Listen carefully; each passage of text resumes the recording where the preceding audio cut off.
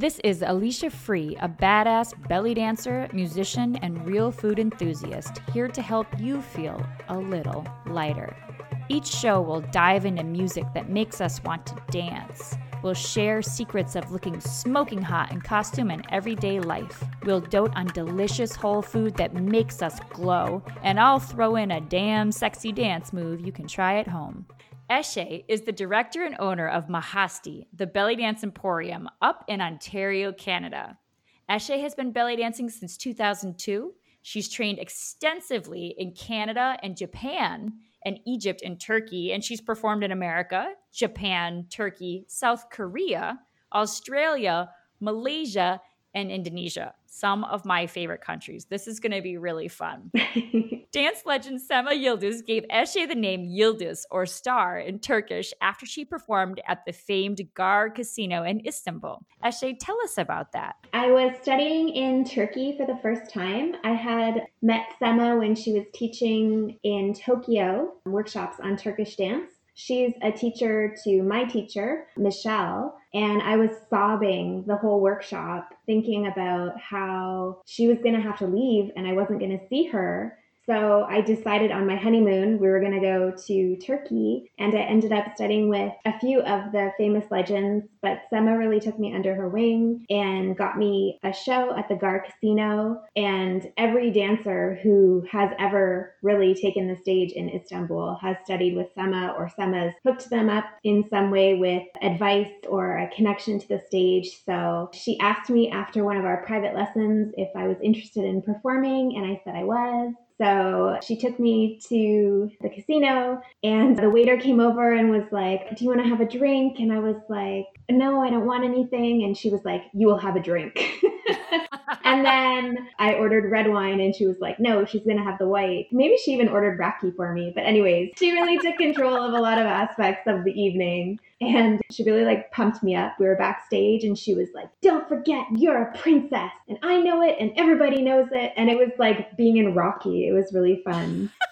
And I think too, because dance is a job, and when you're doing the same job every single night, it can get boring sometimes. And I was so excited to be there. So my dance stood out because I felt so passionate about being there. And then one of the dancers' husbands after the show, he rushed over to us and he was saying in Turkish that I was such a star, and Sema was agreeing with him. It was weird to be in this big hall. And actually when I started dancing, this busload of Japanese tourists started leaving, and then as soon as I came on, they all came back in and sat down again, which was really sweet. But everyone had such nice things to say. And then Sema said that she wanted to give me a name, so she actually gave me Princess Eshe, which was already my name, Yıldız. And then she told me, "But you can't tell anyone you're a princess because then they really won't like you." She's like, "That's just between us. Don't put that out anywhere." And then I had been writing on Facebook reviews and letting people know how I was studying and who I was studying with, those kinds of things. And when I went into the studio the next day with her, she said to me, "You haven't changed your Facebook name." And I was like, "What?" And she's like, "I gave you a name and you haven't changed your Facebook name to Yıldız. I can see that you're on Facebook. There's no reason for you not to have changed your name already." So I went home that night and changed my name on Facebook. But yeah, it was a big honor. Obviously, she's a legend. And for her to give me her name has meant a lot to me, and has also instantly made me friends with other people who consider her their auntie. So that's been really special too. That's an amazing story. Tell us more about dancing in Istanbul. You were there studying? I wanted to learn from Sema, and I also wanted to learn Turkish Roman from Reyhan Tuzuz. So actually most of my time was spent learning Turkish Roman. And because I knew the least about it, I needed the most amount of time with it. It took me about 4 hours of private lessons, which is intensely embarrassing, but it took me about 4 hours to get just the basic footwork down. And I was also studying at the time with Princess Banu, who is another legend of Turkish dance. That time I was also studying with Tülay Karaca's niece, Zinner. So Tülay is one of the big mothers of Turkish belly dance, and her memory is still very revered today. Sema would occasionally pull people from the 80s out of retirement and bring them to my class. So she brought this one lady. She wasn't used to teaching, so she came in and she said, "Just follow me for a little bit." And then she was like, "Whew, getting tired because she wasn't used to dancing anymore. So then she sat down and like popped open a can of Coke. And she was like, yeah, you keep dancing. And I was like, okay. And then she like pulled out a pack of cigarettes and started smoking. So there were really great classes. And then there were classes that I thought, oh, well, at least I have a story out of this.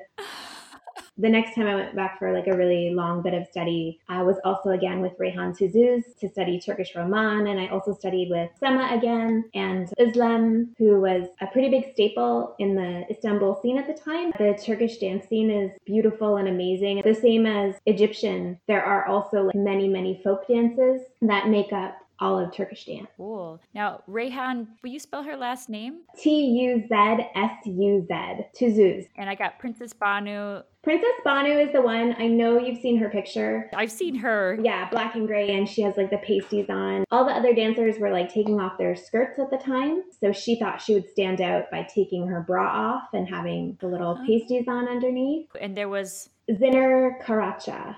Ooh, Z-I... Nnur, and then Karaca is Karaca. Tülay was her aunt. So Tülay is a super famous, if you've ever seen a blonde Turkish woman playing zils, Tülay's zils are legendary. She does a great blend of Roman and Turkish belly dance.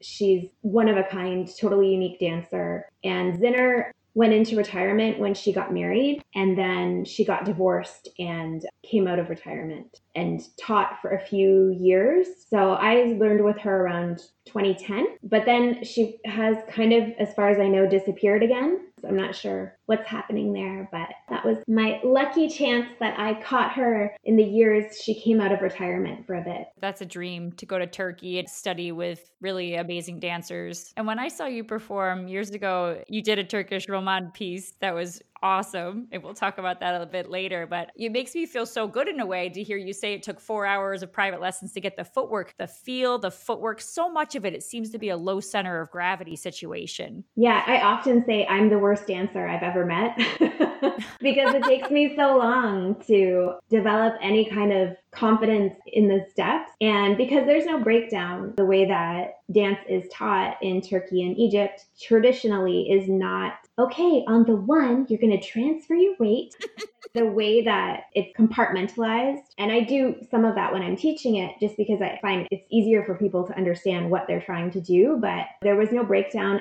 Reyhan, her English has improved because she has so many international students. I didn't speak any Turkish, and I didn't expect her to be able to instruct me in English. I was happy with whatever she would share. It also felt really good to have invested that time and, okay, I feel really good about the footwork. Now I can add those other things. I feel like the love for Turkish dance just isn't there sometimes. So I'm happy to see Turkish dance celebrated more recently, and I hope that that continues because there's a lot of really wonderful artists that deserve to be cherished. I went to Spain and took flamenco lessons in different places with different teachers, and none of them spoke English, and I didn't have any shoes. And it was still just so incredible just to be in the room, just to get a little bit of the essence of it. Totally. I could just have sat and watched and been very happy.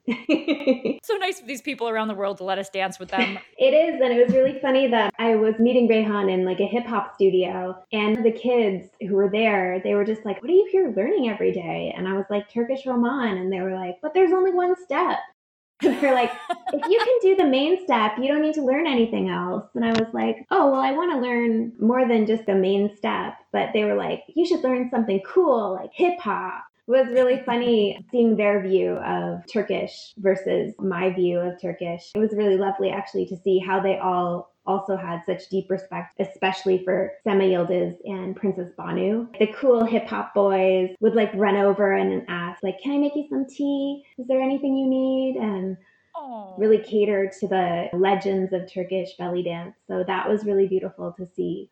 That's great. Oh, I've got a terminology question for you. So you put the N on the end of Roma instead of just Roma. And then I always say it wrong and say Roma. What's your suggestion with those words? Well, it's Roma are like the people, and Roman, it's like Roman dance, Roman Havasi. Oh, like Romani and Roman. Okay, so. Yeah, so if you're describing the dance, you're doing a Roman Havasi or Roman dance. So that's just how I remember it. When you put it with word dance. Okay, Yeah, cool. I say Turkish Roman. A lot of people are, I don't know why, to be honest, still using the G word to describe themselves when they're not of that community. So I just trust that in this day and age, people can look up what a Turkish Roman workshop is if they don't know already. And then the G word is not something that we need to use to illuminate them. Sorry, side rant. I was watching a video about this too, because I had Suhaila Salampur on the show and we were talking about it a little bit. And one musician said you can call it gypsy music or gypsy dance, but not gypsy people. And I was like, oh, that's an interesting distinction too. My grandmother, she called herself gypsy, but she was so out of touch with it too, you know? It's challenging, especially sometimes people are robbed of their culture, or as happens in Turkey a lot, people lie about their background so they won't be mistreated. And then sometimes when you do that so much, you actually become removed from the culture, or you don't engage with the culture in the same way. People of the culture sometimes use that word to describe themselves or to describe the dance. I think it's more about when they're introducing the dance to people from outside of the culture. Because in Turkey, you would just say Turkish Roman. You wouldn't use this English word unless you were engaging maybe with an audience that spoke English. So I have no issue, obviously, with people of the culture using that word. I just see it in the belly dance world still every once in a while, folks using it to describe themselves as carefree or loving traveling. And I think if you're carefree, you can just say, I'm carefree, I'm a free spirit. Or if you love... Bohemian is now the word. Yeah, like pick something that is not at its core, it's not the right word. It's an exonym. Like it's a word people from outside of the group used to describe another group that didn't even make sense. And it was because they thought they were Egyptians. So, for those of us who are outside of the culture and engaging with the culture, there's no need for us to be using oppressive words to describe it or the people that teach us. Great point too about people can Google it now. Yes. You can figure out if you write it in there. Yeah. When I started teaching, it's kind of evolved over time, and I would put it in brackets. And then I think we evolved to like brackets, and then part of the word was blurred out. And now I just don't even engage with that word anymore. Even if it's just one person in the group, and there's many more voices than just one voice calling for it. But if one person says, hey, that thing you did hurt me, personally, I don't want to keep doing something that is hurting one person. And it's not just hurting one person, because we have multiple voices that are saying for years and years, this is not a cool word to say. This is the real word. Or if you're just using it to market your skincare line or something, find something else. And the recent conversation about tribal.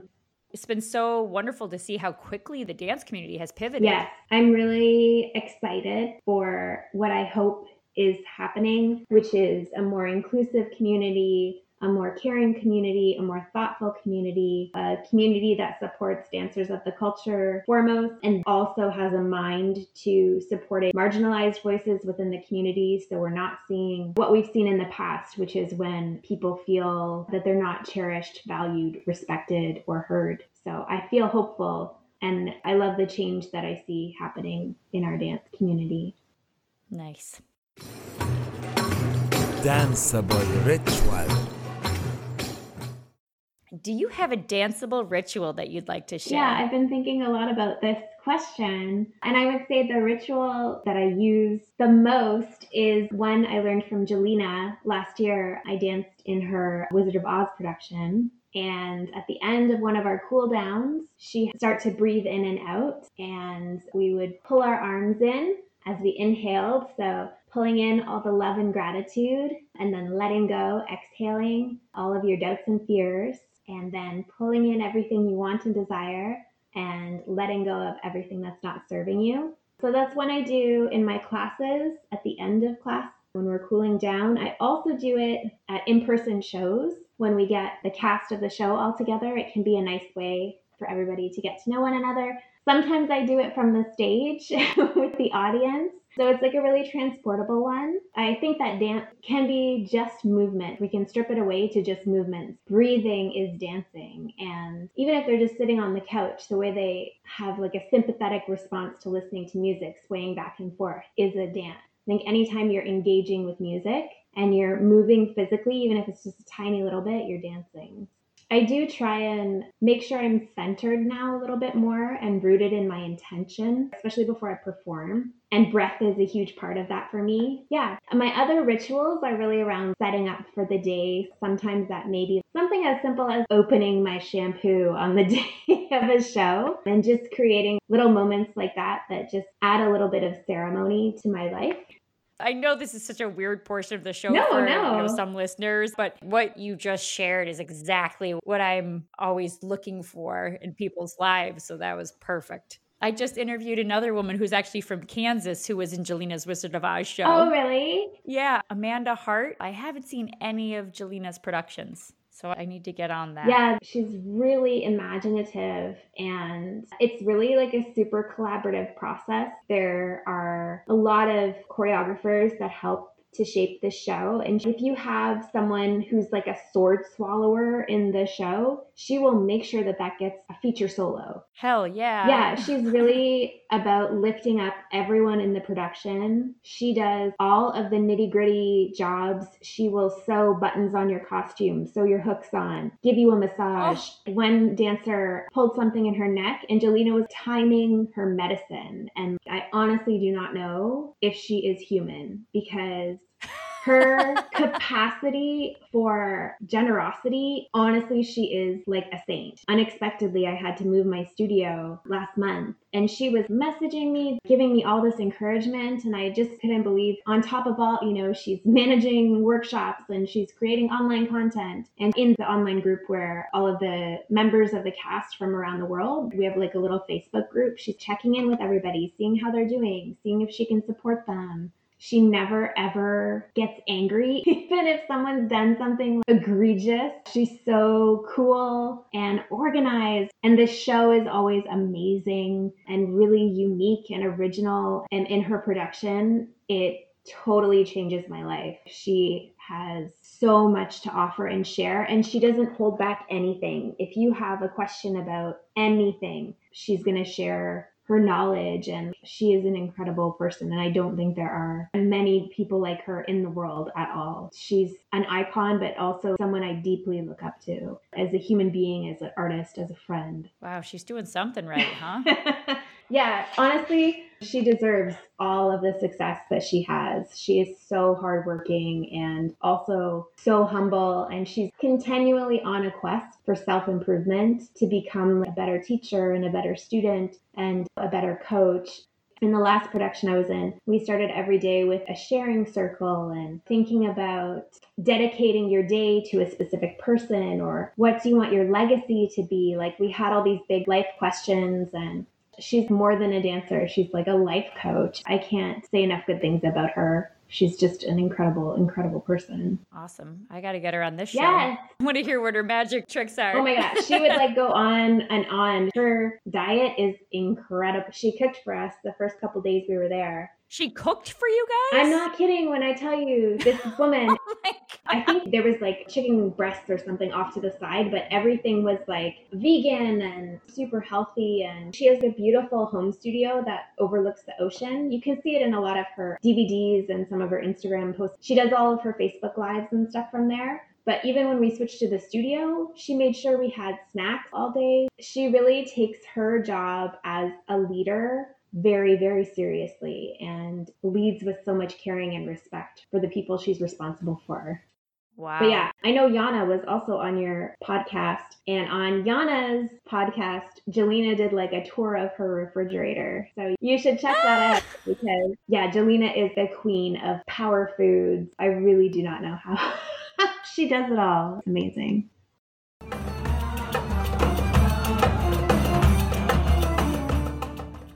I was totally intrigued when I was invited to be part of the I Am a Dancer Challenge private group you created on Facebook and on Instagram. And it got me thinking differently. I loved it. You were a poet with the descriptions and so innovative. And for example, the instructions for day one were look down. Make a whole piece that reflects the ground you walk on, the texture, the lines, the grandness, the temperature, the comfort, etc. Are you in a temple, in quicksand, in your kitchen? Maybe dance the whole thing on the ground. Or maybe dance the whole thing looking down. Did you sleep the wrong way? Are you injured? Do you have a compulsion or fear that forces you to always watch where you step? Do you see something interesting there? A snake, a portal to another dimension. Okay, so this is Eshe's challenge for day one, right? And the other thing I loved about the challenge that you wrote, Eshe, you were like, you could do it on day 1, day 2, 3, or you could do it whenever you want, whatever. It just relieved the pressure and just allowed me space to think about, wow, I could do this anytime.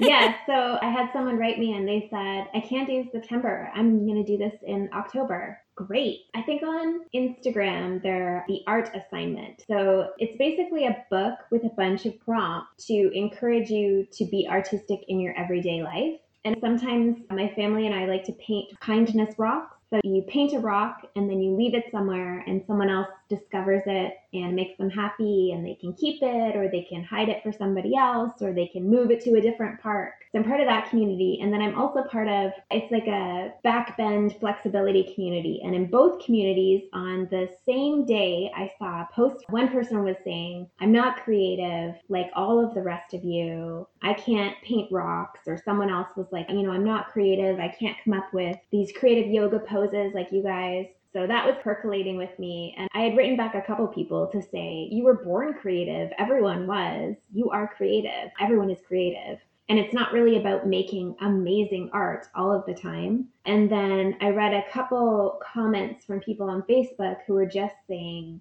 they weren't feeling any joy in dance.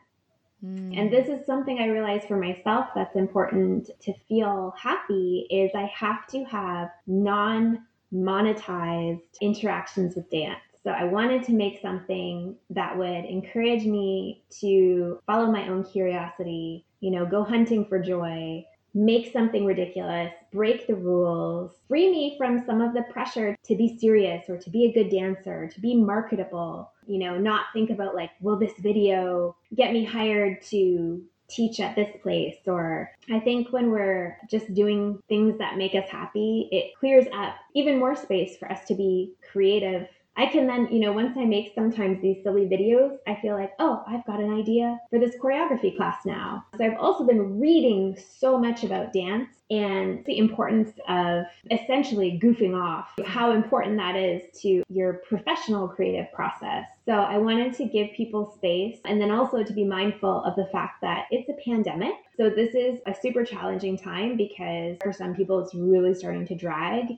So I didn't want this to be something that would add to a feeling of shame that people might have for like, oh, I didn't get this done. We have those numbing behaviors where we disconnect from a project because it makes us feel bad because we didn't do day 7, so we can't do day 8. I wanted it to be really open and allow for people to engage when they felt they had the physical or mental or emotional or spiritual capacity to do so, but also to create a community where we're just championing each other's curiosity. I have seen people returning to dance, which makes me really excited. So people that haven't engaged with dance for months who are pulling out some shoulder rolls and just moving, which is really encouraging to me. Hunting for joy. Yeah. I've been reading some Brené Brown as well and how important vulnerability is to creativity. And you can't have creativity unless you're vulnerable. But it also is really for people that are used to just sharing a polished choreography that they've worked on for months to say, yeah, get online and crawl around on the floor. And I get that can be scary. Also, a lot of the books I'm reading these days advocate for making bad art or for breaking the rules. And for me personally, sharing those pieces where I've made something that I think is really bad or that I've shown a side of myself that I'm nervous about how other people, their perception of me will change. And then I found it actually, so I was super scared to hit the upload button. But then I found people connected most with the pieces that I was the most scared to share.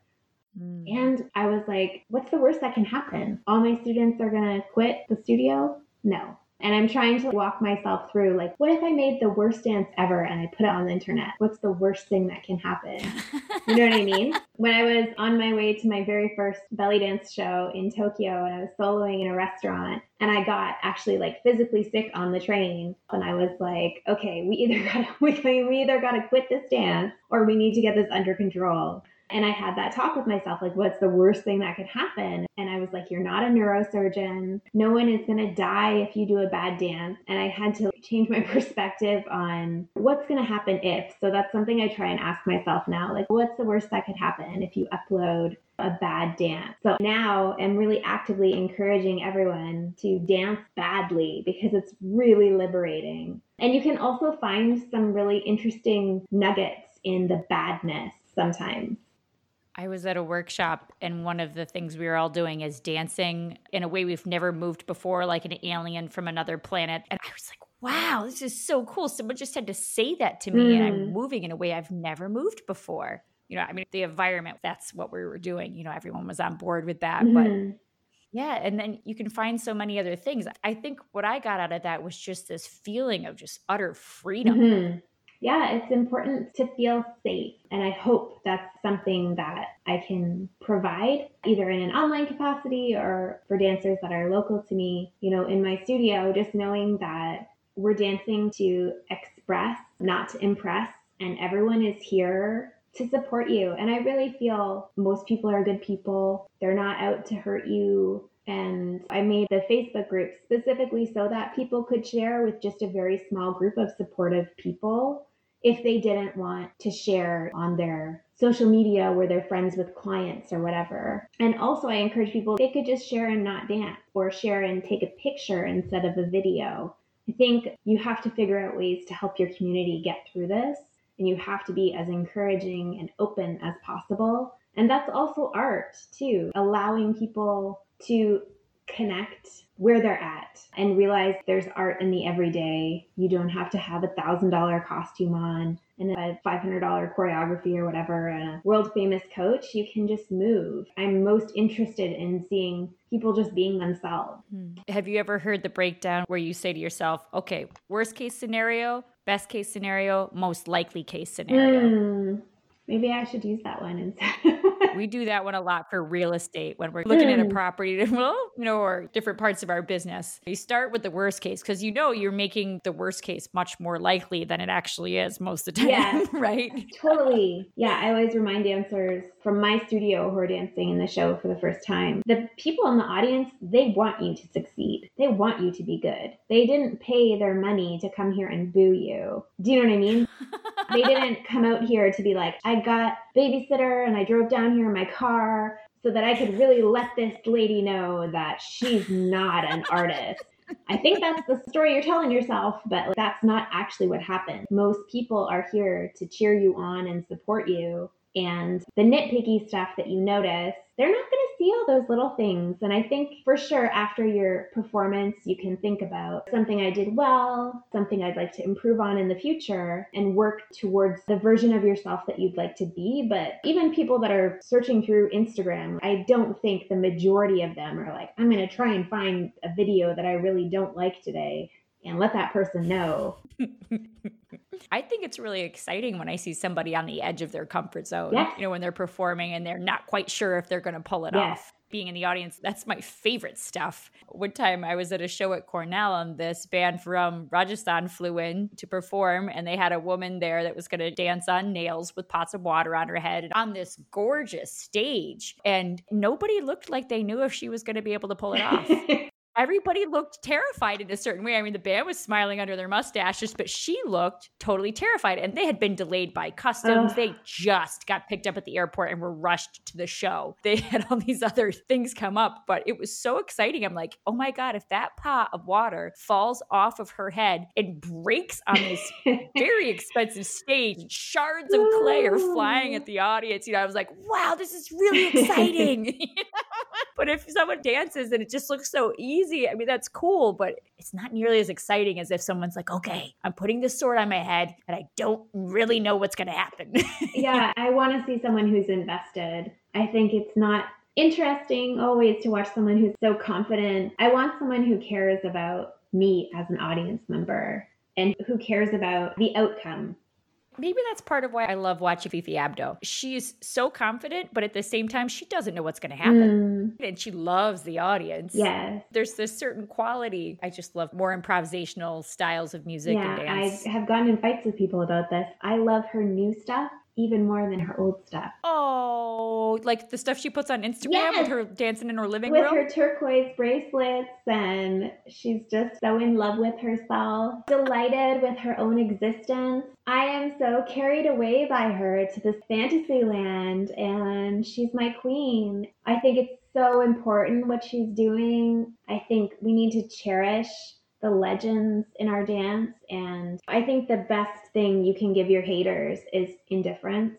Oh, definitely. And I just love that she's just unbothered, carrying on, being amazing. She adds so much joy to the world. I never thought about that, even just thinking about her new stuff versus old stuff, what I like, right? She's just so awesome. Yeah, her craft is incredible. I love both improv and choreographies. I was taking, I think it was a Zoe Jakes class. Improv should look like choreography and choreography should look like improv. So many Egyptian dancers have said, really the heart of Egyptian dance is improvisation. And I think they're a great example of knowing your craft, knowing your music, knowing the capacity of your costume, and living in the moment and being there. And that was only a more recent discovery for me, that improv was not what I thought it was, which was just like, oh yeah, I kind of know the song, put it on, I'll see what happens. I like to prepare a little bit more. So I still do improv quite a bit, but I prepare in a different way than I did when I was first starting out. I think it's cool to do that if you're at like an experimental show. Or there was a time I got to my restaurant and none of my music worked. So they were just like, oh, we have this set from this other dancer. We'll just play that. You can just dance to that. There are times in my life that I look back on that I think, maybe I should have listened to my song a couple more times before I went out in front of a live audience and subjected them to my whimsy. Damn sexy dance move. Oh, so we're going to try this one. I know it as the Turkish snap, but I've also heard Egyptians call it the Egyptian snap. So basically we're going to try and strike. I'm right-handed, so I'm going to use my right index finger, and I'm going to try and hit the air pocket of my left middle finger. So we bring the hands together, pressing them all together, and then I'm going to tilt my dominant hand up towards the ceiling just a little bit.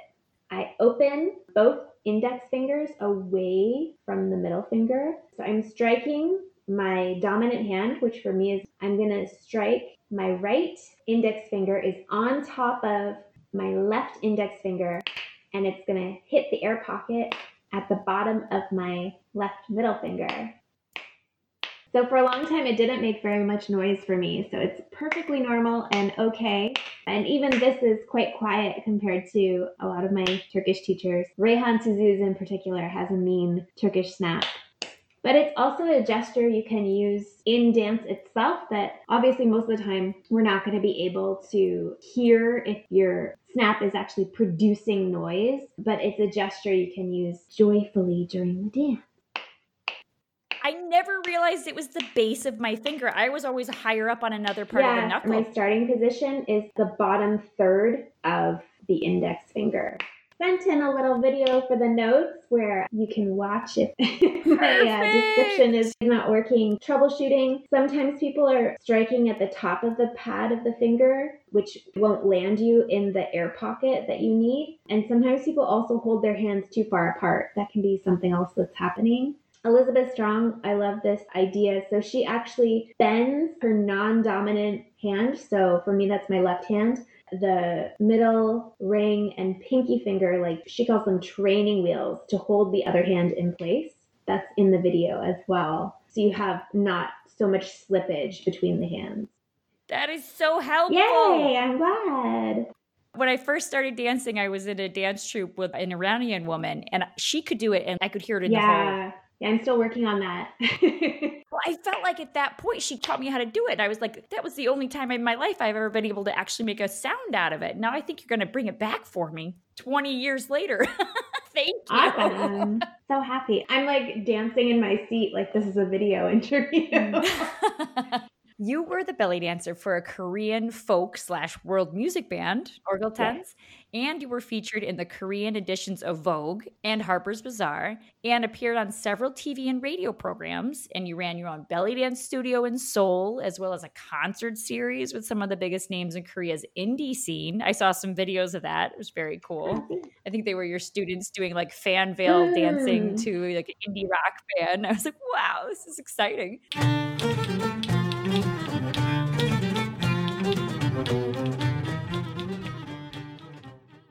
What are some of the differences in being a professional belly dancer in Korea and your work in Canada? Well, Korea, we lived in the entertainment district. So that was a huge difference. So like everybody who is an artist moves to this one area.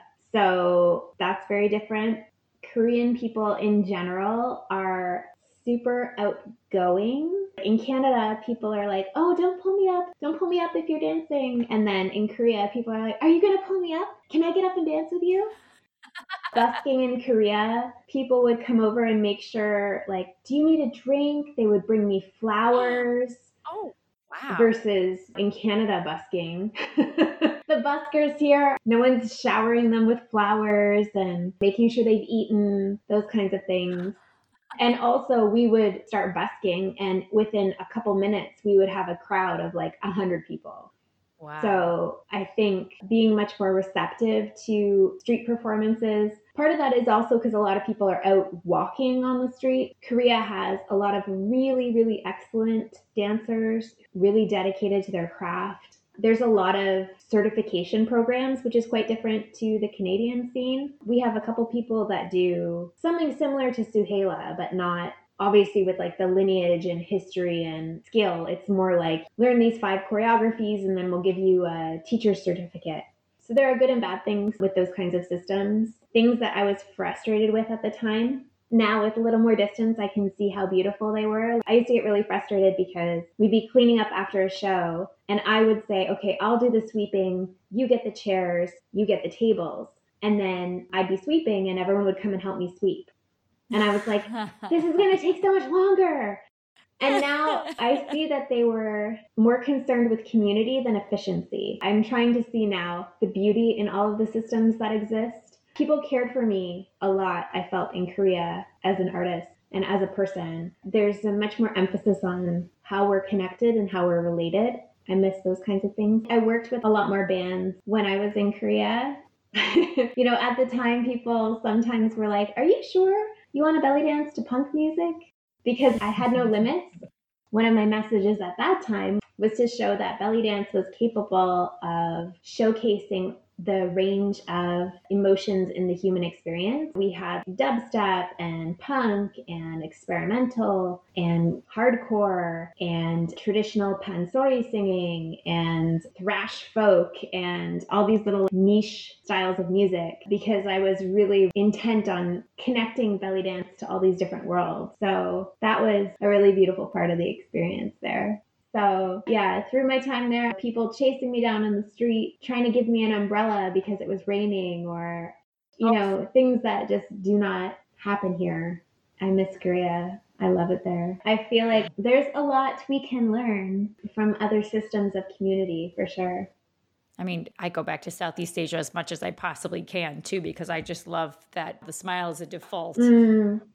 Everything's okay. There are no problems in Thailand. You know, that whole way of being like, oh God, so good. Yeah.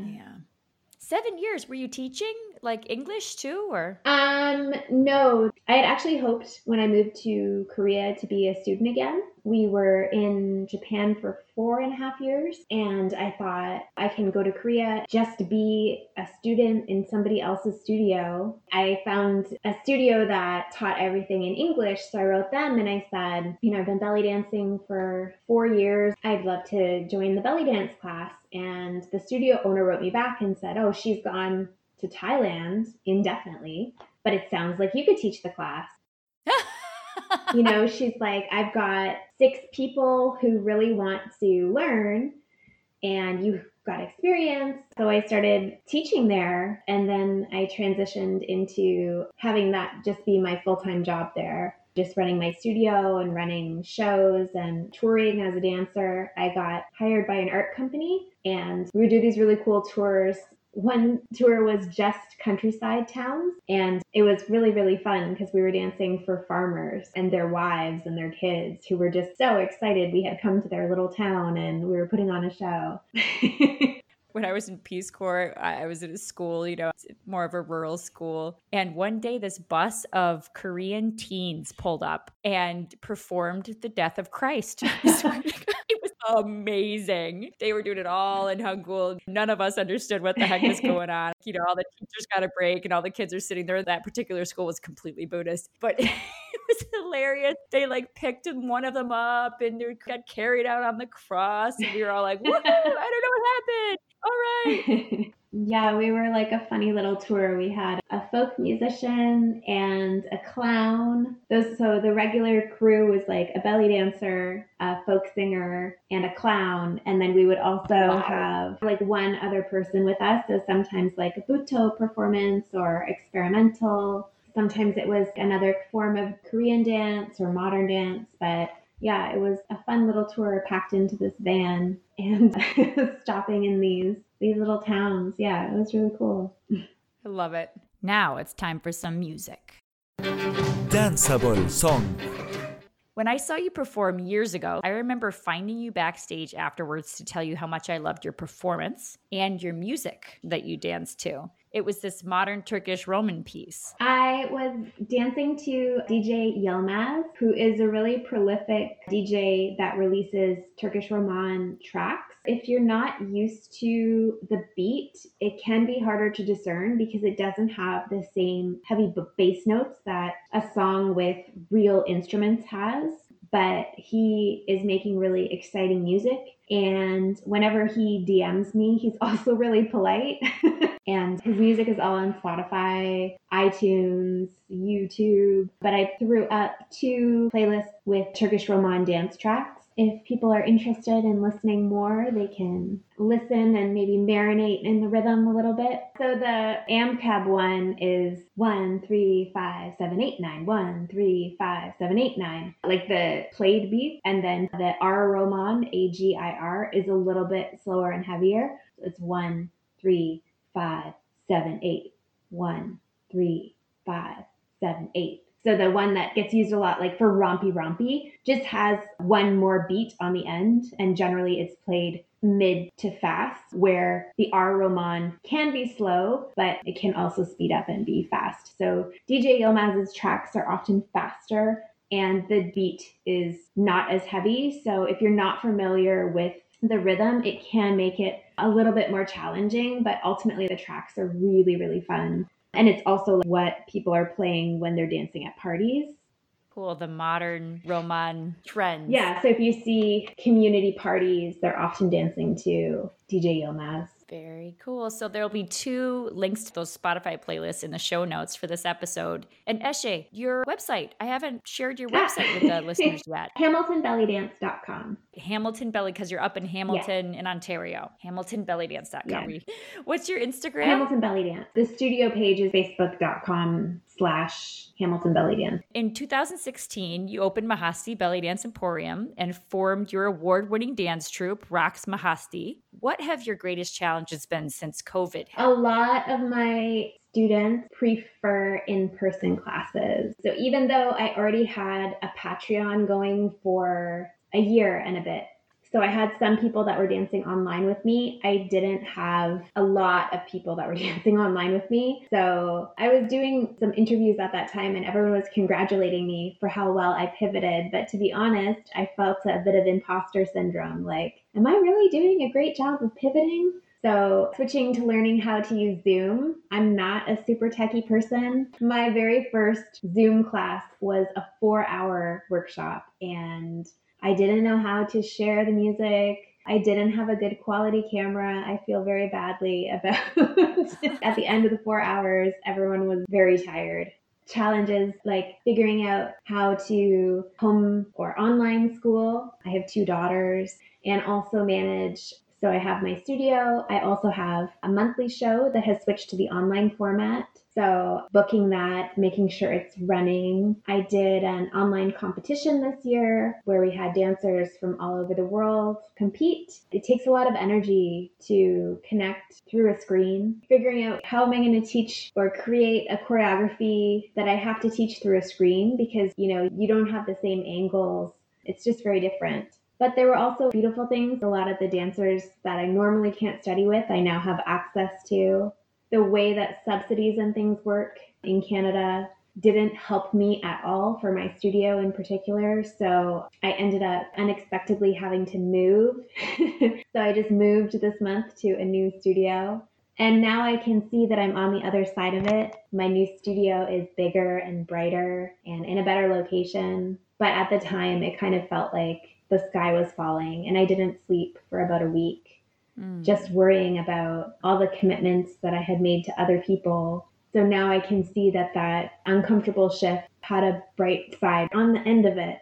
Learning how to teach other people how to be online, that was something I had to do because for the show, I would invite artists and they would say, I want to do it, but I've never been in an online show. So sometimes for a 1-hour show, we're doing 6 hours of tech, teaching all the students how to use the technology. And also, we were pretty hardcore about isolation. My own family of 4.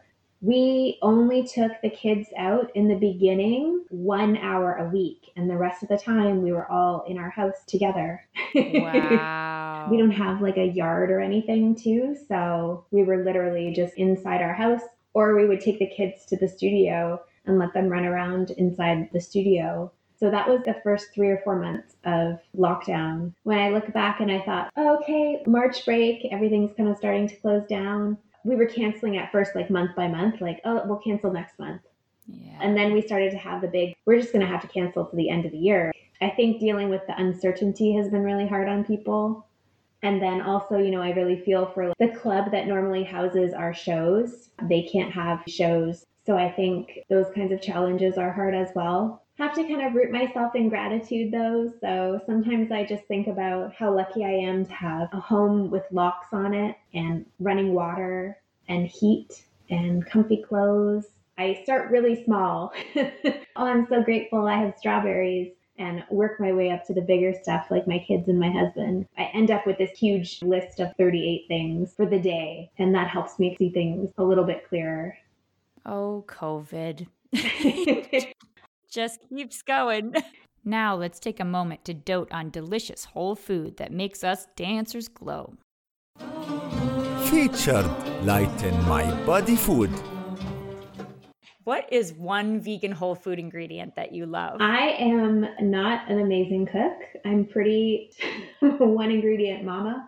So right now my big lunchtime kick is edamame because I can just buy them frozen. I just heat them up on the stove and then they're ready to eat. And then another thing that I've been having as like a desserty treat is frozen fruit. So I really love frozen blueberries as like a one ingredient, very easy to pull out of the freezer. And the texture is really nice of frozen blueberries. My son, for a while, was obsessed with frozen bananas. It's like an ice cream cone. Yeah. Because I didn't think about the delight of eating frozen fruit before I would put it in a smoothie or put in pancakes or whatever. But great point. It's nice to eat a crunchy blueberry. Mm-hmm. Let's play dress up. Make you shine, costume tip. What is one costume tip you'd like to share? To always check your costume 3 days before your show. So I have like a countdown, like this happens 3 days before, the day before this happens, show day. But if you check your costumes, the integrity of the elastic, your hooks and buttons, as well as any props you're going to use, if you check 3 days out, you have time to fix it. Whereas I sometimes see dancers checking their costumes at the show. It is too late at that point. And also, then you're going to be focused on the panic of sewing or finding someone that has a sewing kit. If your go bag doesn't have a sewing kit in it, it gives you time if you need to like assemble things. So you need a little bit more elastic, or you discover your fan veil is broken. It gives you time to mindfully substitute things and mindfully make changes. And one thing I learned from Jelena is that safety pins are only for emergencies. So they should not be the go-to to hold your costume together or on. Everything should have a snap and a hook so that you have some safety and insurance there. I wonder if you can graph out stress levels and safety pin usage. Like safety pins are great to have in an emergency. And for sure, if your bra busted and you need to get it on, you need to go out there, for sure, it's awesome to have safety pins, but that should not be what's holding your costume together on the regular. And also, especially I think with HD cameras and those kinds of things, you can see it often doesn't leave a very polished line to the costume. It can be painful. I've had safety pins open up on me and start stabbing. You wouldn't put on a wedding gown and then we'll just put the zipper together with duct tape. I think that's kind of what it looks like sometimes. So yeah. And then too, if your schedule is really hectic, if you know 3 days out that you've got to sew your costume the night before the show, to me, that just feels more relaxed. And then when I'm actually at the show, I have time to warm up properly, focus on the intention of my piece instead of hurriedly trying to stitch my costume together. I think some people like the rush of the last minute, but again, I don't know how the stress of... I think that stress can be comforting to some people. If it's familiar, if that's their habit. Yeah, I read something about people with traumatic childhoods keeping their stress levels high because that actually feels normal and comforting to them when they feel overwhelmed. But I think too, you have to be mindful of how you're affecting other people backstage, especially if you're a professional dancer. I don't personally enjoy when I'm backstage and someone is like running past me to grab scissors, running the other way to get pins, running back the other way because they need to get thread, running back past me because they want someone's opinion. I think contributing chaos to the backstage area is possibly not what you want to be known for. There are better uses of your time. And I think if you're constantly putting yourself in that state, maybe it's time to think about, what am I satisfying by repeating these patterns that bring me to this place every time? And this comes from an event organizer. You've organized events all over the world, right? You've seen it on on so many levels, right? Yes. And then once we can see our pattern and go, what is that about? That's the good stuff in life right there. Yeah, for sure. I'm the one who contributes the tequila to the backstage. That's always fun. I've been the person sewing a stranger's costume backstage too. I'm like, oh, you need that fix? Come here. It's so funny. I think we all have human moments. I've had costumes pop open. I've had to sew things last minute. I've been in those shows where the dancer's costume is clearly about to pop. And I just start to feel so worried because I'm like, do they know that this is happening? Are they going to be embarrassed when they see this? I come from a mom state now when I see It is a little distracting though from the artistic expression. Yeah, I don't see the dance anymore. I just start to really worry about the person and I don't want them to be upset afterwards. Eshe, tell us about Glitter at the Casbah, the monthly belly dance showcase that you produce. I started producing this show in 2007. So as far as I know, I am the longest running show in the city, or one of them. So I've switched the timeline a little bit because we're online now. But in normal times, the show runs every single month.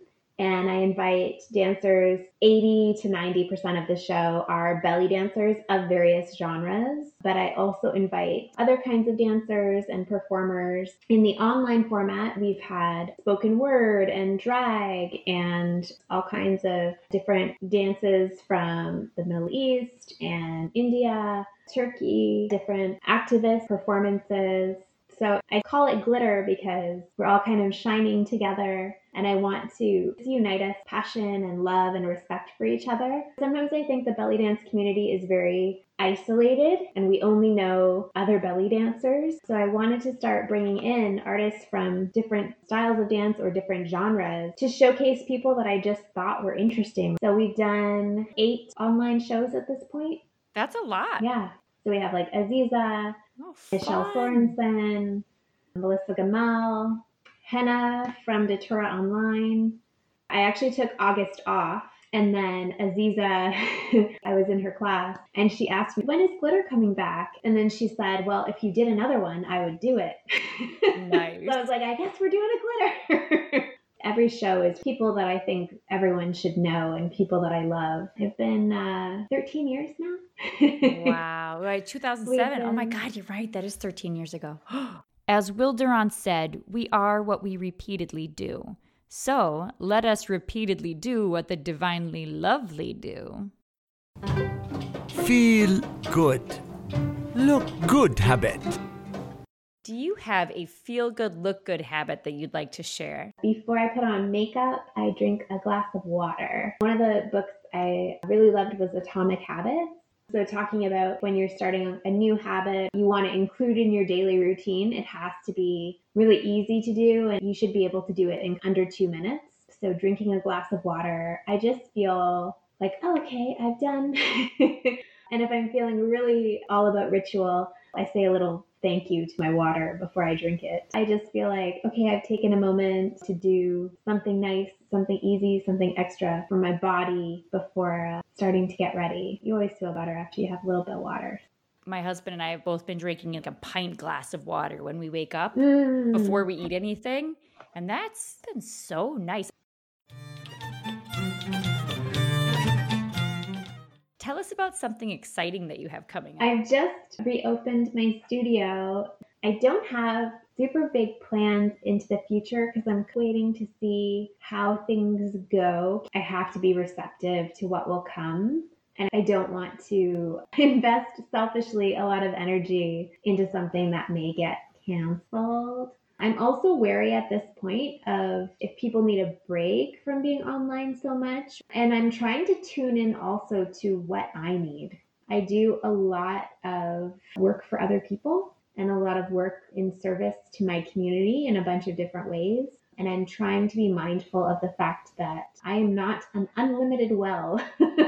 I have in the past given to the point of exhaustion and just tried to push through that, but I find it much more challenging in these times to do that. So ideas percolating about events and things like that, but nothing that I want to announce with certainty at this point because I feel like things are so out of control here right now, unfortunately.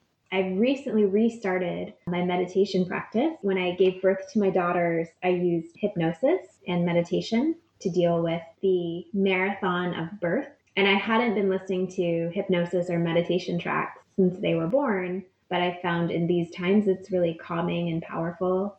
I took an online Landmark kind of seminar. I don't know if you're familiar with Landmark at all, but it was hilarious. It was all uncertainty. There's always utter uncertainty. Right now, it's just consuming our minds, you know? They were so funny. They were like, so what? It cracked me up. Yeah, some of the workshop teachers have said to me, like, I'm ready to workshop, but we have to space out so much. I'm just like, I'm okay with it, but do you really want to come to teach to like 5 people? That's what I'm doing for my studio classes. Yeah. And I'm like, I'm totally cool with having you come, but you also have to be aware that it's going to be just 5 people in the room. We can't fill the studio like we did before. And I don't know how people are doing money-wise. I don't know if they're thinking like, oh, I should hold on to this money because I think people are worried if the second wave hits very badly that our government gave out so much money before. I don't know if there's going to be money in the second wave or not. So I just feel like maybe not the right time to say to people like, okay, you can come to this super exclusive 5-person workshop. It's $250. Right. I've seen a couple people that are like, oh, I'm going to charge you more because I have to recover my lost income. And I don't think that is always fair because it's certainly not the fault of the people who are interested in your business to fund the money you lost when you were closed. Mm-hmm. Although I understand that because I was obviously closed and had to continue to pay rent and those kinds of things. It's been crazy. Yeah.